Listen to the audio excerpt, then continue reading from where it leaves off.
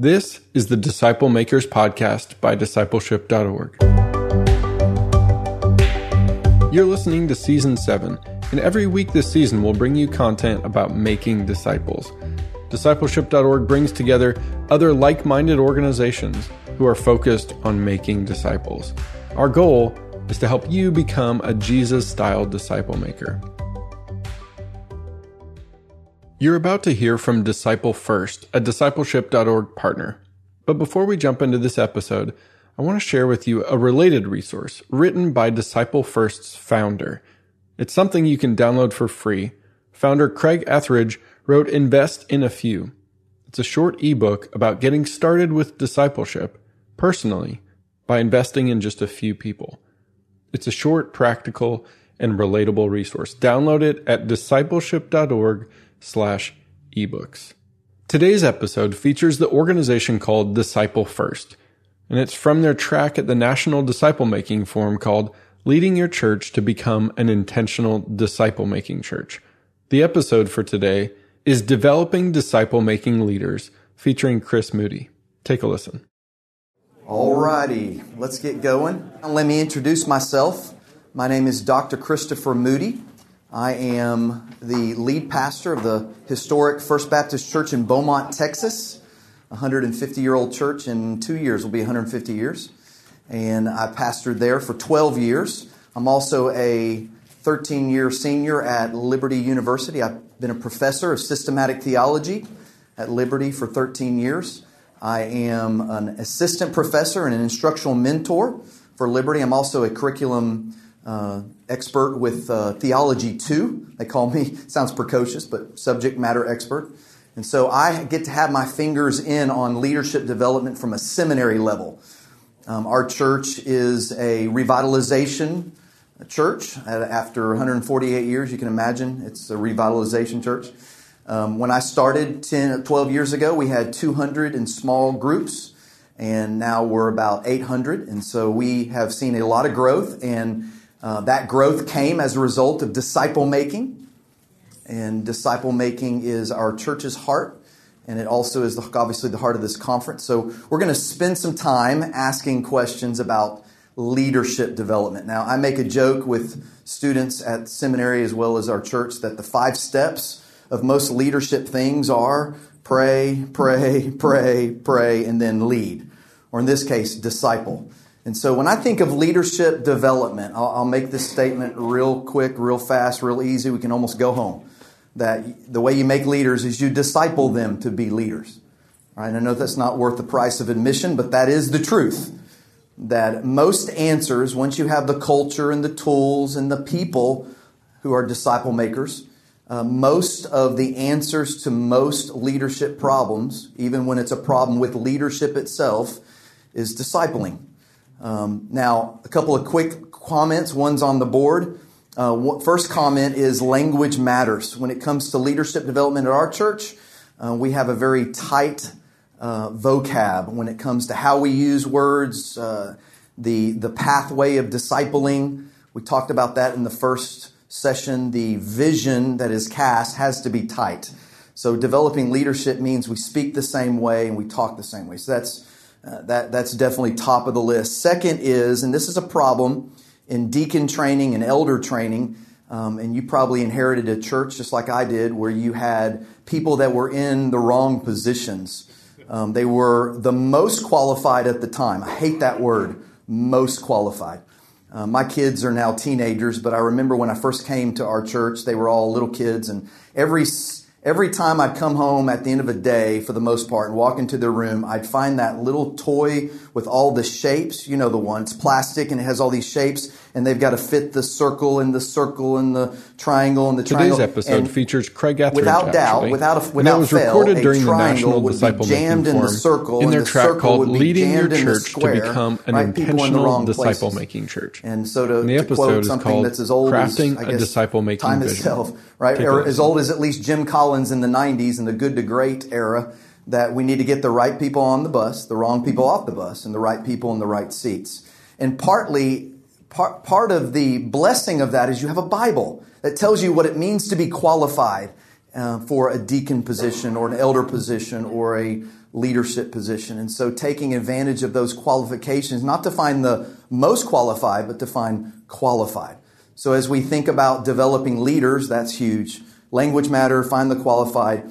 And then when it comes to leadership development in a disciple-making movement, to only elevate leaders to those top positions who are leading disciplers. That's my final quick little point, is that they have to be leading disciplers. For instance, the deacons of our faith family and the elders of our faith family, all of them, at this point in our church's history, all of them have reproduced themselves twice, and at least one of their disciples has reproduced themselves.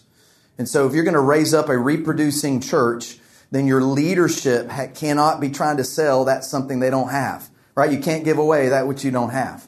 And if we're going to become this disciple-making movement that God has planned, then we've got to have our leading disciplers at the front of the bus. And so that's what we've done. It takes a while. You got to be patient. Nothing in disciple-making culture is a quick fix. And so if you're here at this conference, you most likely already know that. This tends to be a conference for people that are kind of they already understand. They're just looking for more information and how to connect with it and move forward. And so let me begin with this question. I've given you some quick little tips. But let me ask this question. Are leaders made or are they born? It's an age-old question of nature versus nurture. And sure enough, there are some leaders who are born with a certain charisma or certain competency, but within the Church of Christ, especially with discipling at its heart, I've got to fudge on the other side, that leaders aren't born, they're made. You have to develop them. Instead of praying that, some leader from another church would get upset and move over to your church, and you have a leader already made coming into your church, instead of praying that, bring them up from within. That's the discipler's heart.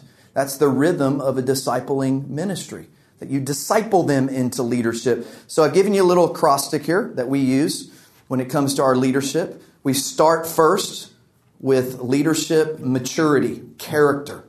And we're looking for that. As we're farming, as we're creating this, we have a disciples path, and now we have a leadership pipeline. And that pipeline, we're looking for character. Right? As the leaders go, so the church goes. So you've got to start there. The Bible emphasizes that over a lot of other things. And then, of course, leaders have abilities. And so we're looking to disciple not just maturity. We're looking to disciple abilities, certain competencies about speaking, about leading, organizing, holding people's feet to the fire. Here's the beauty of what we've seen in our church. Is we have some pretty stellar leaders who have been discipled, because the heart of discipling is accountability. We'll cover that in a little bit. And when you have a culture that has no stomach for accountability, but yet you're bringing up people within a church culture that do have a stomach for accountability, as Martin Luther used to say, not a instance of repentance, but a lifestyle of repentance, right? When you have that, you create a change in the culture of your church, where people can stomach accountability. So do they have an ability to hold other people accountable? Do they have an ability in that area? Is there competency? And then, of course, discipling is what it is to lead in the church of Jesus. Jesus wants His church the way He designed it, and that's where we begin and that's where we end, disciple. And so in terms of leaders, if they're going to be leaders, they have to be disciplers. And then, of course, giving them confidence and experiences. You got to give them on-the-job training. So a little quick couple of things there. Now let's get to your notes. Let me tell you a story and introduce somebody. I love horses. Anybody else a horse fan? We have horses. We just bought another one this week. We're going at Thanksgiving to New Mexico to pick up a 6-month-old. I love horses. So I was really excited in 2018 when Justify won the 150th Belmont Stakes in New York by 1 3/4 lengths, making him the 13th Triple Crown winner in history and the second in 4 years. Of course, who was the other, right? American Pharoah. He ended a 37-year drought. Again, another sweep of the Kentucky Derby, the Preakness, and the Belmont. Justify won Belmont starting from the rail. And the last Triple Crown to win that way was Secretariat 45 years ago.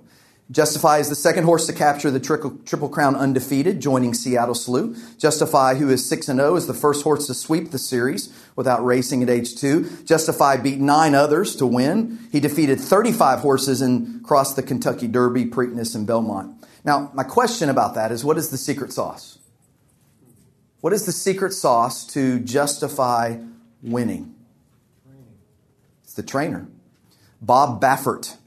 Baffert actually, joins Sonny Jim Fitzsimmons, the only other trainer to win the Triple Crown 2 times. Fitzsimmons won it in 1930 and 1935, but Baffert won with American Pharoah. So the trainer of American Pharoah is the same trainer as Justify. I love trainers. And our leaders have to have that DNA. And if you're going to train up leaders, you train them up to be trainers, not managers, right? Here's a great quote. Put the D.L. Moody quote. I'm not related. I wish I was. It is better to train 10 people than to do the work of 10 people, but it's harder. It's very much harder. And that's what we're going to talk about. So I want to introduce you to somebody. Feldman, stand up. This is Feldman Malvo. Kind of introduce yourself. He's going to be our testimony of the day. Hi, my name is Feldman Malvo. I am a resident pastor with Dr. Moody at First Baptist, currently in school at Liberty University online, pursuing a master's in Christian ministry. Excellent. This is one of my disciples. I've been discipling him for about 9 months, and he is a leader being raised up in our church. He started as an outsider, then became a partner, a member of the church, then he became a volunteer, and now he is in a residency program at our church. And he is going to be the story. When it comes to disciple making and leadership development, the metrics of such work is stories. Discipling requires you to tell stories. And if you're from a Baptist circle of influence, this doesn't necessarily fit on the annual church profile that you have to turn in. But the stories that go with disciple making is how you get the traction, feel the rhythm, sense the reality. So I'm going to let him tell a testimony about some of the tools. So we're going to talk in our remaining time about the hands and the heart of a discipler. And those are really 2 things that are hard to develop. Developing a leader who has the hands of the discipler and developing a leader who has the heart of a discipler are 2 different things, and the latter is harder than the former. So let's start with the hands. I've given you an ABC list. Let's start with the first. This is at the top of the list because it's at the top of the culture of leaders in a disciple-making church, and that is accountability. The A stands for accountability. Of course, the keys to such are confidentiality, authenticity, obedience. But this gives teeth to your leaders. I hear this from our leaders a lot. How do I hold people's feet to the fire? How do I develop people who can hold people's feet to the fire? Nobody's, they have responsibilities, they have roles, they have standards, and they're not meeting it. How do I create people who not only can meet those standards, but help other people meet those standards? Well, in discipling somebody in general, you get accountability through accountability cards, through hedges of protection you put up. I know our church uses covenant eyes with our men's discipling groups. We use accountability cards. Our ladies have their cards and we have ours, and we begin 15 minutes at the beginning of every D group with accountability. So that culture, as that crucial ingredient of the Holy Spirit's laboratory, that culture of accountability creates opportunity. So Feldman, tell us about how that's looked in the last year in your life. I guess to clarify, the first thing, this is all new to me as far as discipleship. Being a believer is not. Being discipled completely is. So the fact that someone, in this case my pastor, would identify and say there is something in you, and to offer up an opportunity to spend time with me together, that was a pretty sweet invitation. And so, to be honest, there's nothing exciting about accountability. I mean, who wants to expose my junk, my challenges, my weaknesses to someone else? But it's been a very sweet, tangible experience because, again, he created an environment and brought me in. And the accountability works both ways. How did I create that environment? Just the invite, the transparency. that it wasn't just, hey, I want to be accountable to you, but here's where I want you to be accountable to me. Amen. And so all the titles were stripped. It didn't matter he was Dr. Moody or he was my pastor. He was a man of God, a Christian brother, and he approached me as such. And that broke down, my, traditional experiences prior to my first interaction with you. Sweet. So as we make a leader, maturity, ability, discipling, how do you do any of this? Even experience. How do you do any of this without accountability? Amen? This is the hands of leadership development, accountability. It's a power tool. I love power tools. I'm a Rigid fan. I have all Rigid power tools. Some of y'all are DeWalt fans, I know. But within this list, this is a major power tool. Listen to C.H. Spurgeon. He says, "It is that which thou art most loath to hear that thou hast most need to hear. Instead of being angry with him who points it out to thee, thou shouldest be willing to pay him for doing it." Right? When my middle child heard me read that out loud in a service, he said, "Dad, you'll be rich." Right? I'm always holding people's feet to the fire. Power tool number two, Bible. Got to have that in there. So you give them teeth and then you give them a manual. And of course, this tool of discipling and bringing up leaders involves memorization, involves inductive Bible study, involves obedience. John 8:31. So Jesus was saying to those Jews who had believed in him, "If you continue in my word, abide in my word, consistent in my word, then you are truly disciples of mine." All right, talk to us about how that's looked, Feldman. I guess for me, from a Bible perspective, having someone actually go through the Bible with me on a particular certain passage and dive deeper into that, it's brought more meaning to the Bible versus me reading it on my own. Amen. Amen. And so Bible can saturate all of these as well.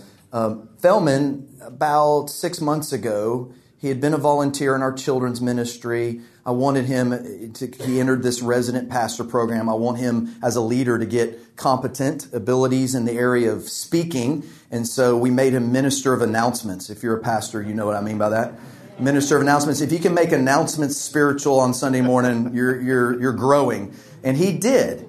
And then I told him, in one particular Sunday, I said, "Hey, before you go out there, what Bible verse did you memorize this week, today?"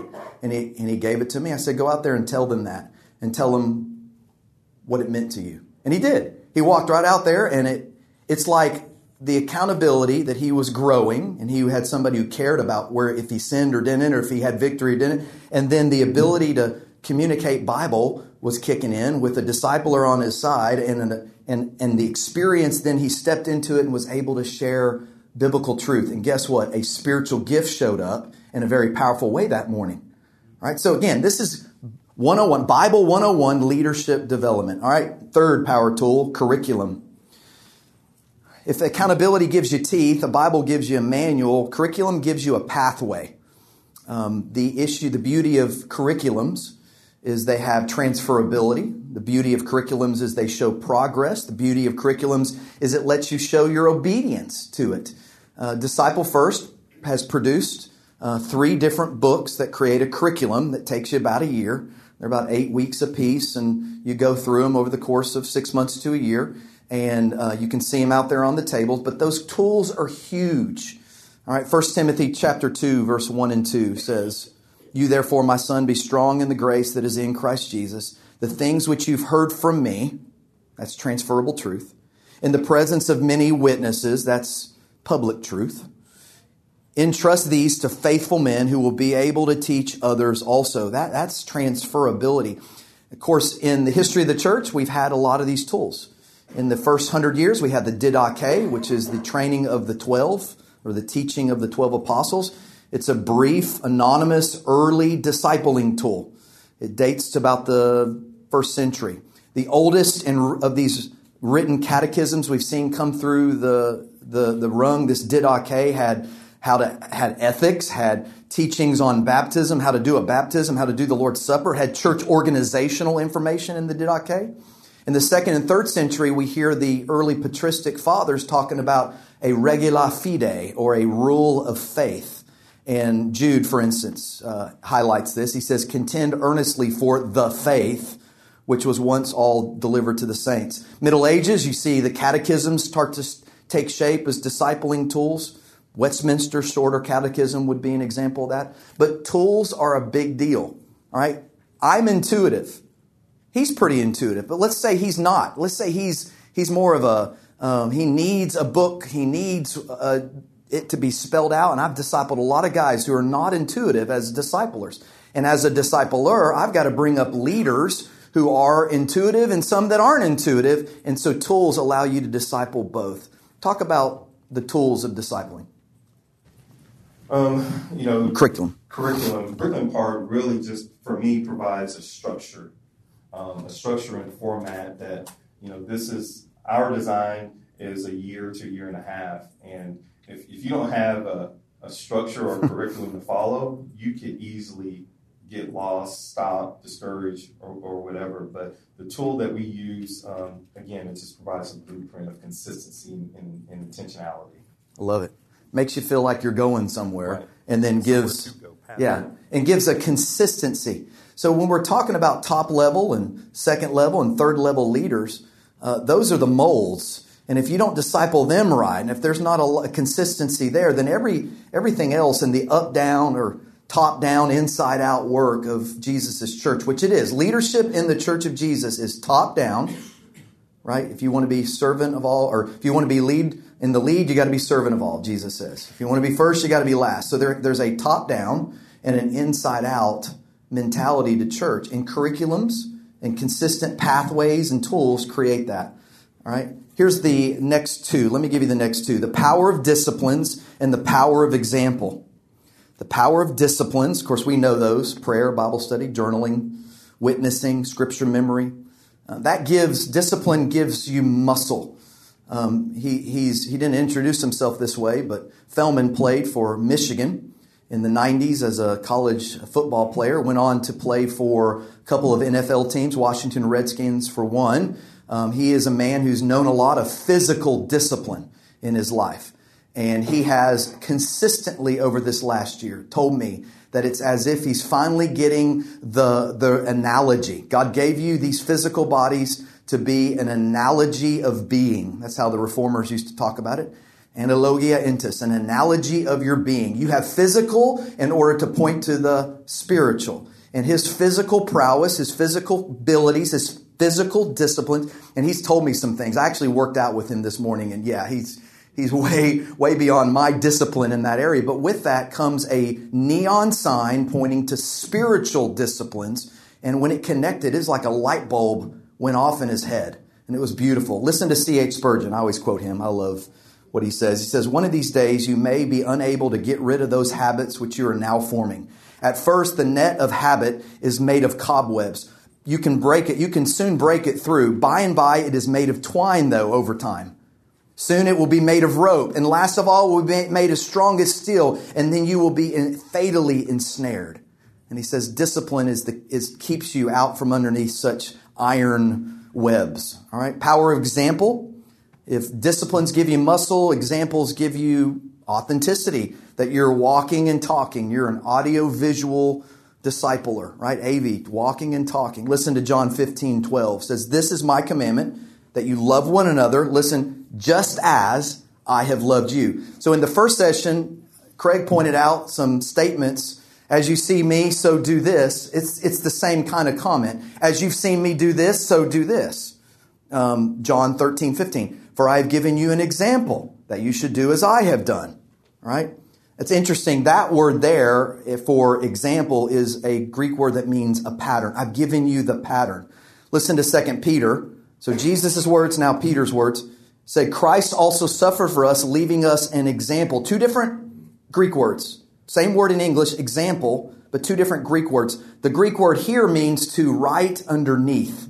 It refers to an outline. You trace from one sheet of paper to another. We would say carbon copy, right? So talk to us about example and disciplines. I guess the one that I would use that's really prevalent for me is, as an athlete, I train just, to compete at the top level, it takes a certain prowess and discipline. But it wasn't until going through discipleship that there was a light bulb. And what really made it evident was that I look at my body now, and there are certain aspects that someone may question if I was an athlete. And, gut and what have you. And one of the first things I thought about is that knowledge alone isn't enough. Knowledge alone doesn't have movement to it. I mean, I can take anyone in this room, and I have the knowledge to train you without injury to a peak performance.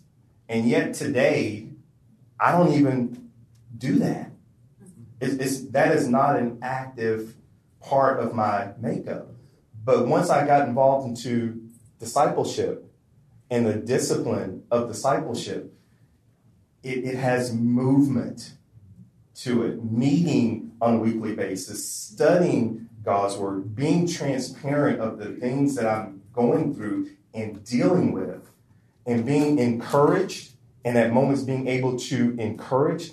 It has a tangible movement. And so it's created the same desire I had to discipline myself as an athlete. God has allowed me to have a greater desire to be disciplined spiritually through discipleship. Amen. So to put these two together, the power of discipline and example, be as I am, do as I do, reproduce like I am. And I'm going to give you an opportunity to do it yourself, and we'll try something new and stretch you. So this creates leadership development. All right. Power of friendship. It's kind of obvious. Having so fond an affection of you. First Thessalonians 2:8. Having so fond an affection of you, we were well pleased to impart to you not only the gospel of God, but also our own lives, because you had become very dear to us. This man has become very dear to me. And that power, this gives love. And as you develop leaders, you fall in love with them, and they fall in love with you, and that creates a certain loyalty. Talk about our friendship. I don't know. It's like I said, it's a sweet thing. I mean, we live in a world that's filled with titles. I mean, whether you're in corporate America and you have a CEO or president, or you're one yourself, and there's a certain expectation that comes with that. And again, the fact that, my friend, my brother, regardless of title, could come to me and see something in me and say, I want to work with you, and I want you to work with me. That has created, like I said, a lasting bond in friendship and brotherhood. And so, oftentimes it's just personal. It's just a personal relationship that only God can create and allow. And it's been very sweet. Amen. So if you're building a team, what a great foundation for a team, right? We love each other. We're together. We have a blast. We flew over here from the Houston area together, had a blast. And sharing a hotel room, had a blast. So that friendship gives love and it gives fun. I almost wrote that earlier on my notes. It gives fun. It makes it fun. Now, I will tell you, if you're new to the heart of disciplement, we're about to move to the heart. If you're new to the heart of discipling, it's not a class. Discipling, I'm trying to follow something that I told you earlier, is I don't use the word discipleship. Because what you mean by discipleship and what I mean by it, I don't know. But the verb discipling, it speaks more. And so disciple is a verb, disciple is a noun. Jesus loved it. Jesus and Luke in the book of Acts, they used it over 261 times. They loved the word mathetesis, mathetano, these Greek words that mean disciple. We get the English word mathematics from it because his mentality of discipling up and adding up was more exponential than addition. And in the process, we got a great word. And so as we work together, our time, hour and a half at a restaurant once a week, that's just it's maybe more than 50%. It might be more like 70%. But we have another 30% of our time where we're spending time together outside of that meeting, doing stuff, going on mission trips together, sharing our faith together. So I only disciple 3 to 5 guys a year because they become my best friends. All right, I've said enough about that. The last 2 are kind of obvious, and I highlight them because they really give the power of the gospel and power of the Holy Spirit. That verse that I just read from 1 Thessalonians chapter 2 says we shared with you ourselves and also the gospel. Right? Shares with you ourselves and also the gospel. In discipling and in leadership, of creating leaders who disciple, you're like Barney Fife with your one bullet. It's called the gospel. And it is the very thing that has allowed him to grow like a weed.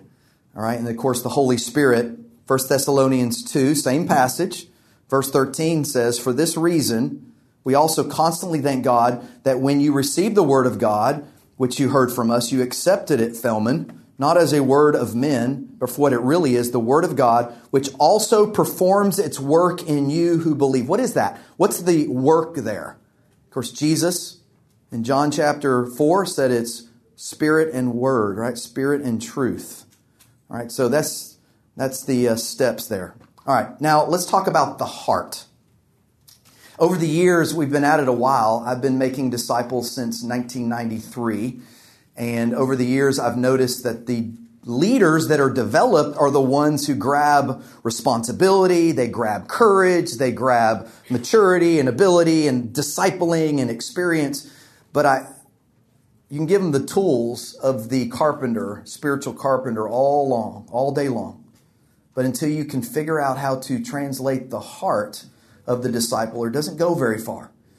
Now, you've heard it said, I think it's Robert Coleman, Master Plan of Evangelism, that said most of Christianity is caught, not taught. I'm sure somebody said it before him, but as you catch it, that's part of the discipling beauty. The secret sauce of discipling is that as you have close contact, there's no impact without contact. So as you have contact, you get impact. And I can transfer those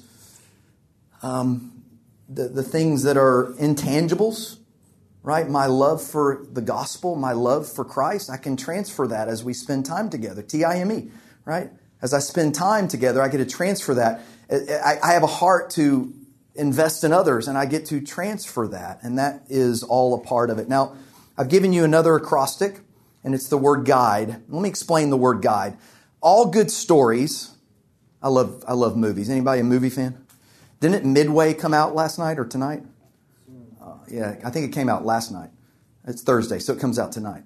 I can't wait. I've always enjoyed war movies. I'm a sci-fi fan. I just like movies. And all good stories, whether you read them or you watch them, proceed basically the same way. There's a character. He has a problem. He's not sure if she or he knows what it takes. But then there's a guide who enters the story, and they've got a plan.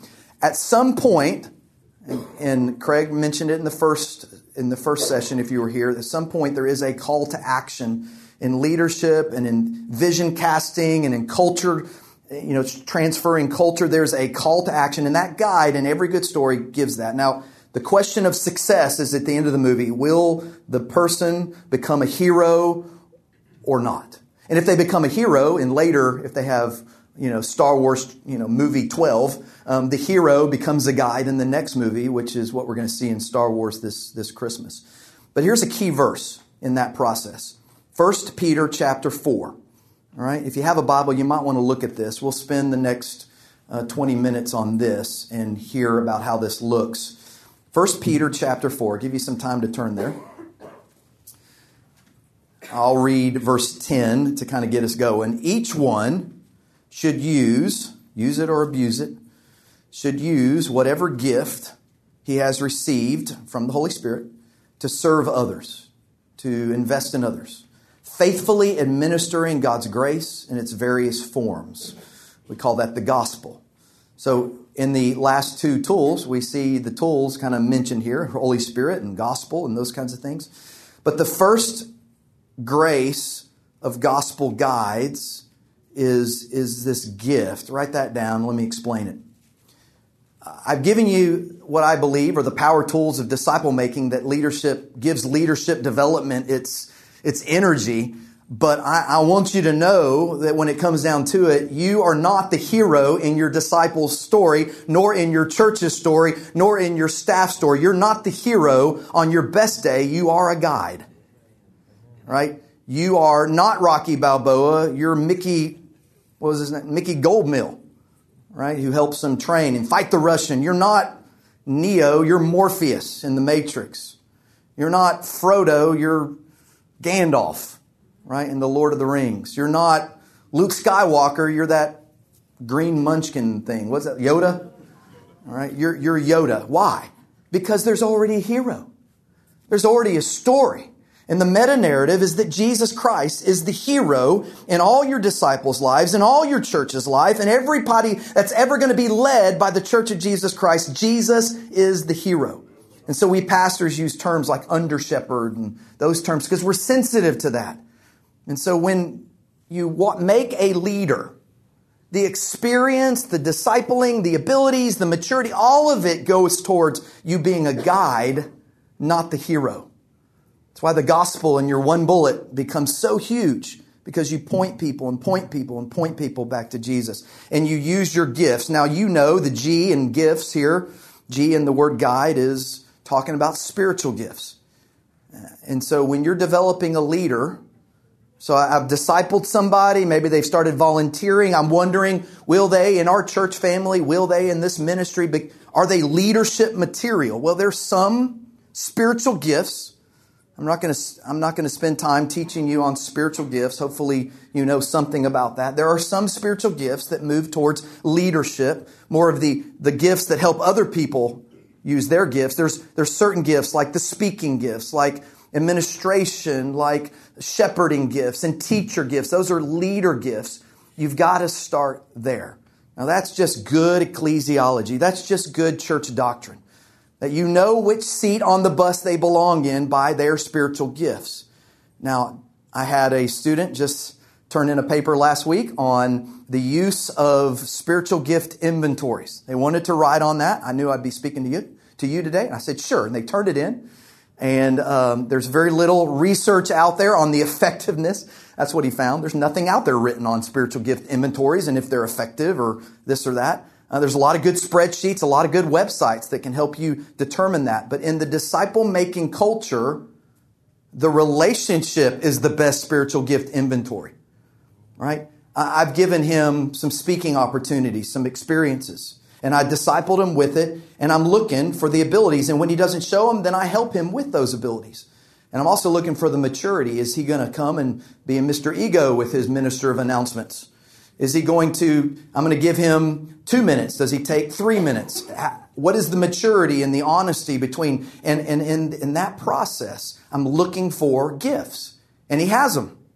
I had to help free him up a little bit because of some of the things that he'd been living in and playing with, but he freed him up. And just this last Sunday, some of the things he said before the Lord's Supper was precious.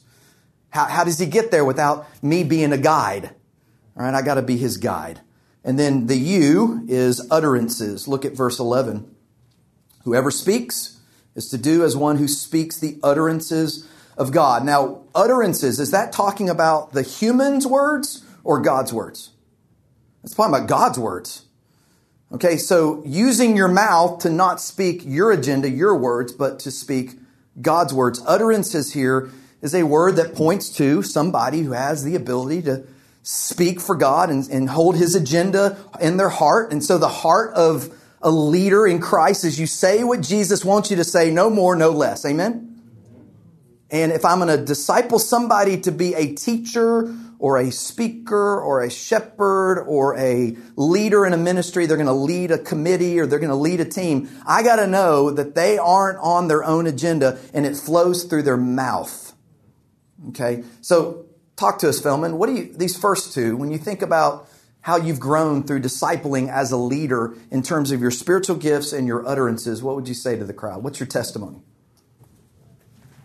Okay. I guess the first thing I would say is discipleship or being discipled is not comfortable. And what I mean by that, not the accountability part. The part that has been very uncomfortable is the things that I'm dealing with. It's not comfortable to be a Christian, to have a saved family that we are intentional in, and yet have a extremely disobedient son, and go through that process and still in that process. And so before, let me get this. So before I was being discipled, that process was already in place. With your son? With my son. Yeah. That process was already in place. It's not comfortable to be in the middle of seasons of changing jobs and going down that path. But yet what discipleship has done and is doing in my life personally is giving me the ability to be comforted. There's a difference in being comfortable and yet being comforted. And so being comforted, discipleship is releasing those pressures, the stresses, because it helps me maintain a biblical perspective, which I have a right to in Christ, because I am in Christ, so I have a biblical perspective. And though the situation may not be changing the way that I hope or want them to, discipleship is helping me with the tangible aspect of trusting God, staying in His Word, despite the pain, despite the hurt, but knowing that this too will pass at some point in time. So I'm trusting in the Lord, and I have that accountability to help me maintain that biblical perspective when the challenges that I'm dealing with seem overwhelming, because it's real, but my relationship and inheritance with Christ through discipleship is also real. Amen. Amen. So he's seeing his gifts coming into the area of discipling his own family and walking them through. I saw him last night and this morning, texting, calling his wife, shepherding her heart as they deal with a prodigal child who actually isn't even living in the home right now because of how bad it's gotten. But his gifts have come out in that area. He has definitely become more a man of prayer than he ever thought would be possible. He has prayed and prayed and prayed about that, but he's also spoken truth into his family. And it comes out as he's leading in those announcements and shepherding. He's also our Sunday morning director. He kind of sits in the back directing the sound booth, the tech, and all that. And he really has a soft heart in that to shepherd them as well. All right, so number 3, let me give you that one, influence. It's the eye and guide influence. Use your strength. Look at the rest of verse 11. Whoever serves is to do so as one serving by the strength with which God supplies. So God has given you a strength. He's given you influence. And when it comes down to it, as a leadership development guide, I've got to look for what that is. If I were to, my prayer, I know he'll disciple. He's already got some guys in mind. But regardless, I know he's going to disciple. But I want to give him a community group as well. I want to give him a team to lead. Now, if I give him a team of 10 and he turns it into 2, well, that's maybe not his strength, all right? If I give him a home group, a community group, and it multiplies 3 times, well, a community group, a home group would be his strength. I know what his strengths are. He calls me almost every 2 or 3 days. How can I pray for you, Pastor? He's a prayer warrior. I know what his strengths are. He's a man of faith, and he wasn't that way before. He was strong physically, but now he's become strong spiritually. That's his strength. All right, so leadership development and disciple-making church requires up-close and personal relationships. So you can watch them and see what their gifts are, what their utterances are. Are they speaking, and what are their influence? All right, the D stands for difficulty. Look at the rest of 1 Peter 4. It's all about hardship. Beloved, do not be surprised at the fiery ordeal among you, which comes on you for your testing, as though some strange thing were happening to you, Feldman Malvo. Right? But to the degree that you share in the sufferings of Christ, keep on rejoicing, so as also at the revelation of the glory you may rejoice with exultation. If you are reviled for the name of Christ, you are blessed, because the Spirit of glory and God rests on you. Make sure that none of you suffers as a murderer because of illegal things, thief, evildoer, troublesome meddler. But if anyone suffers as a Christian, he's not to be ashamed. All right? So difficulty is a telltale sign of where leadership is going. Maybe write this down off to the side. This is If I were to give my top 3 or 4 leadership lessons ever learned this is one of them. Where there's deliverance, there's ministry. Where there's no deliverance, there's no ministry. I heard that. I was in Mexico on a mission trip, and I heard through the translator one of the pastors say that, and I've never forgotten that. God even says, when it comes to the Word of God, it's in your strength, it's in your weaknesses that you're strong. And where you've been weak and God has delivered you and provided for you, that is a telltale sign that that's part of your ministry. If God has delivered your marriage and you have a story to tell, then you use that. If your marriage is not delivered, you're not going to have any ministry there. If you have a terrible marriage, you cannot help other people in their marriage. There's no ministry where there's no deliverance.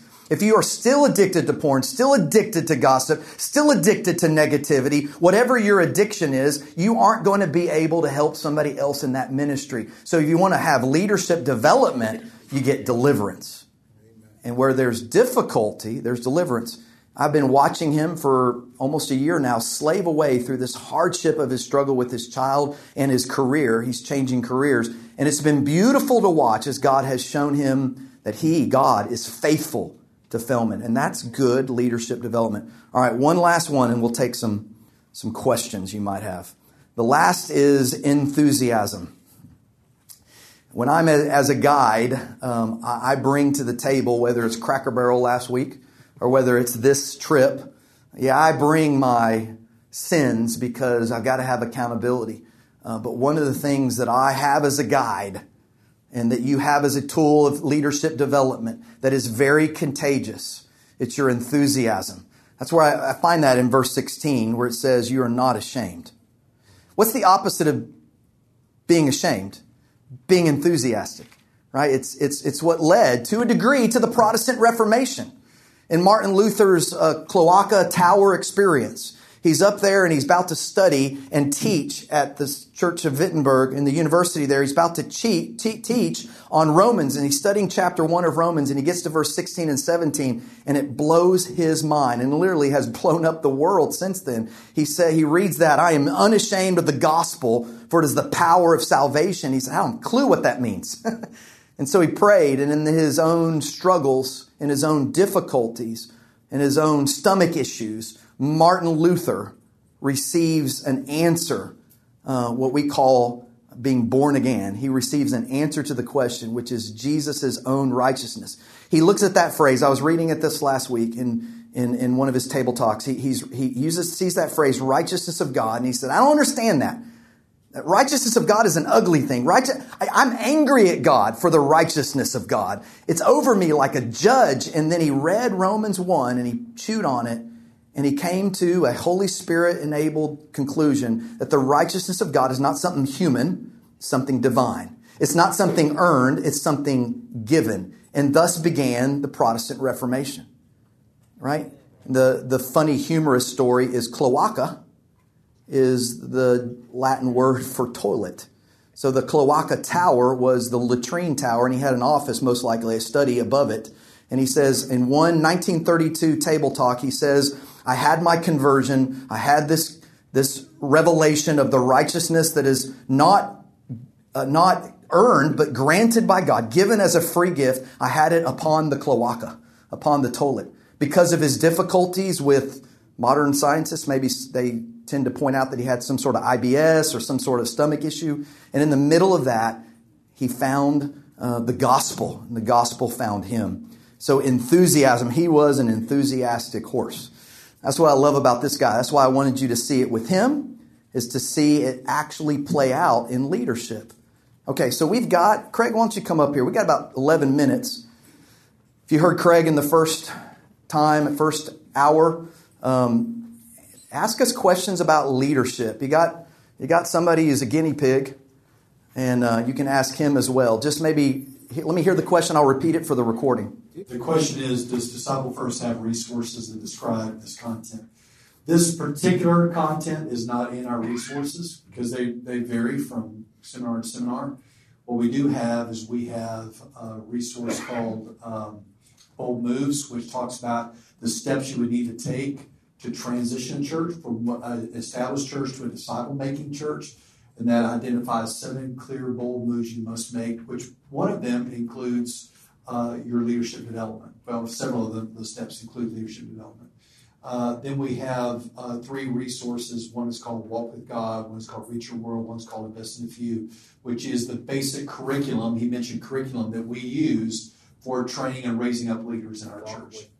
Walk with God is book 1. Reach Your World is book 2. Invest in a Few is book 3. So basically it teaches how a lot of these principles he listed off. How would you walk with God? Yeah, there's a picture. How would you reach your world? It's all about personal evangelism. Very effective tool of personal evangelism.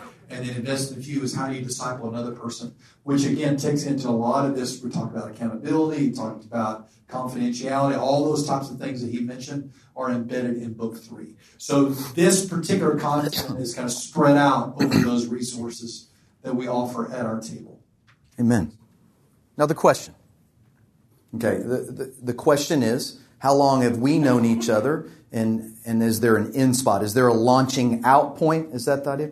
Okay, so Jesus, in his model, he spent 3 years with his disciples, and that's not technically true because he spent the first year and a half choosing them and working and exploring, with them some of the truths of God. And then he calls them into a discipling relationship, and there's an invitation, follow me.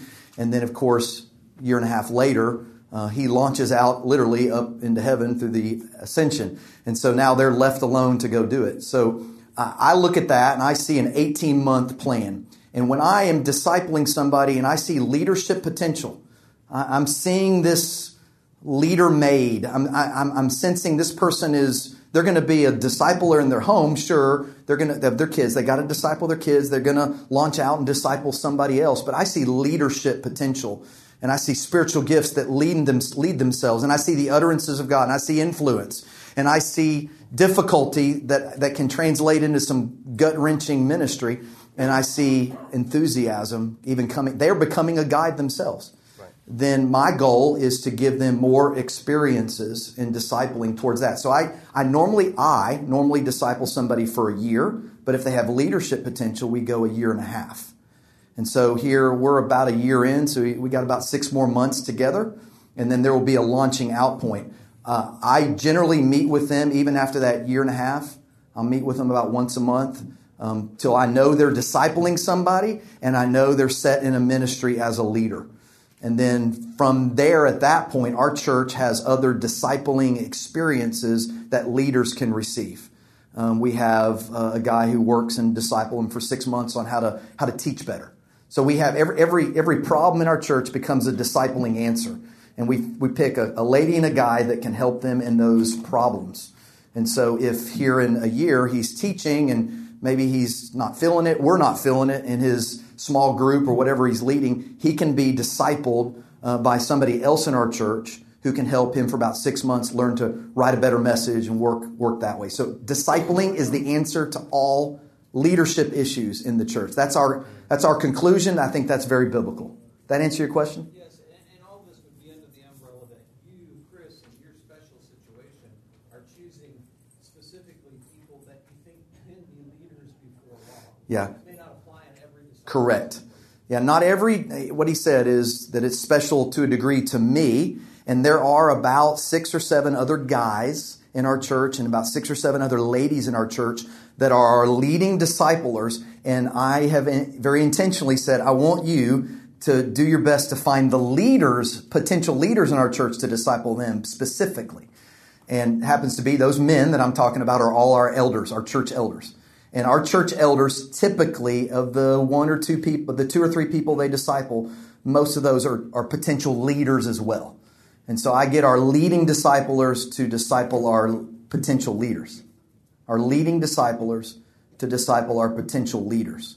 Specifically, because they're our best. And I want those models. Why? Because it creates a mold. And there's a loss of degree of quality as the generations go down. So I want the best degree of quality at the top so that it trickles down that way. Great question. Yes? What role does your wife play in your discipleship of other men? And how often is the men you're discipling in your home? What role, the question is for the recording, what role does my wife play in my disciple of him? Or just of men in general in the church? I don't know, not really much of a role. I mean, she's a prayer warrior. My wife is. Our church, I started with our staff. I had a group 12 years ago. Our church was not a disciple-making church. We had the 3 to Thrive model: Sunday morning, Sunday night, Sunday school. Right? We had 3 in Sunday morning, Sunday night, Wednesday night, and Sunday school. So 4 to Thrive. And in the process, we had 28 committees. We had monthly business meetings, and we only had 200 people. I did the numbers on our bylaws and Constitution bylaws. It took over 100 people to fill those committees. It was insane. So my first couple of years, it was a nightmare of trying to navigate all that, but I just discipled. And about year 3, I had discipled 3 in our staff and 3 outside of our staff. So 2 groups of 3. I did that year 1, did that year 2. Year 3, I had about, because they had discipled, not every one of them, but most of them had discipled. So year 3, we had 28 men discipling in year 3. It's a slow process. It's a grassroots kind of thing. But year 3, I remember year 3, 3 women. 3 women came up to me and said, I don't know what you're doing in my husband's life, but he is totally different. He's praying, he's apologizing, he's leading. He's the one wanting us to get up and go to worship. He's wanting to go on mission. What in the world are you doing? I want in. And my wife had discipled a few, but by that point, her disciples were ready as well. And so those disciples of my wife, there was about 7 of those ladies. There was about 28 of us men and 7 of ladies. And so they just started discipling the wives of these other men, and it became a team effort. And of course, by year 5, the women were ahead of the men, and they do much better. They get the relational aspect of relational discipling. But, yeah, that's kind of what I'm wondering. They get to see you interact with your wife and your kids. I will say my wife cooks a lot too. So we have people over. She makes some mean chicken and dumplings, and so she'll help cook that way and is very hospitable. So my home is wide open. Question? How much of what you do with all the different men you've discipled over the years is consistent with each one, and then where do you pull off to do what's specific to each one? You have consistent things you do. So the question is, over the years, how consistent have I been? Yeah, you put the same material with each one? Sure. Or do you... Same material, and I usually add a book at the end, an extra book for that last 6 months. So we go a year through the main book, these kind of books. I've used these a number of times. And then at the end of those 3 books, that's about a year for me, I add a book depending on if they're leaders. So, I like 2 years ago, I discipled 2 elders that I knew would be elders. And so we went through an eldership book. And they'd already become leading. They'd become disciplers by year 1. So how consistent, it's a science and an art, and it's a lost art. Discipling is a lost art. It got booted in the 1950s out to parachurch collegiate ministries. And so most of the groups here are Navigators and Campus Crusade. And I was won to Christ and discipled by Campus Crusade. And so that's my background. And they're great at it. But over the years, you've got to learn. I'm as a leader, I'm being made. My maturity and abilities and my discipling and my experiences have gotten better. So I'm a better discipler now than I was 20X number of years ago when I first started. So I'm consistent on a couple of things. Really consistent. Mutual accountability. He has helped me in my own spiritual sin struggles than anybody else this year. And he's really good accountability partner. Great accountability partner. I don't always have that great of one. But I always confess my sins to my disciples. I am, with a PhD in systematic theology, I love to dig and think. And the material that we walk through, I'm always digging deeper. And you should see the notes that I've taken as I've dug deeper and deeper. So you can't plummet the depths of God. And so you study Martin Luther and justification by faith alone, and you study those passages in Romans, you cannot get any deeper. Or you can't go to the bottom. You can keep going deeper. And so I keep getting deeper and more practical too. So I grow. So I don't know consistency-wise, same tools, same amount of time, same kind of work. Yes. All right. One more question. We'll call it a day here. Can you describe what that first meeting is like? How do you set up everybody? With a leader in particular or anybody I disciple? So the question is, what does the first meeting look like? I get a begin where I began here today. I'm going to end where I began. Stories. My first 2 or 3 or 4 meetings with him and a guy named Chris, and we have a triad, a group of 3. And with Chris and Fellman, our first 3 meetings were just our stories.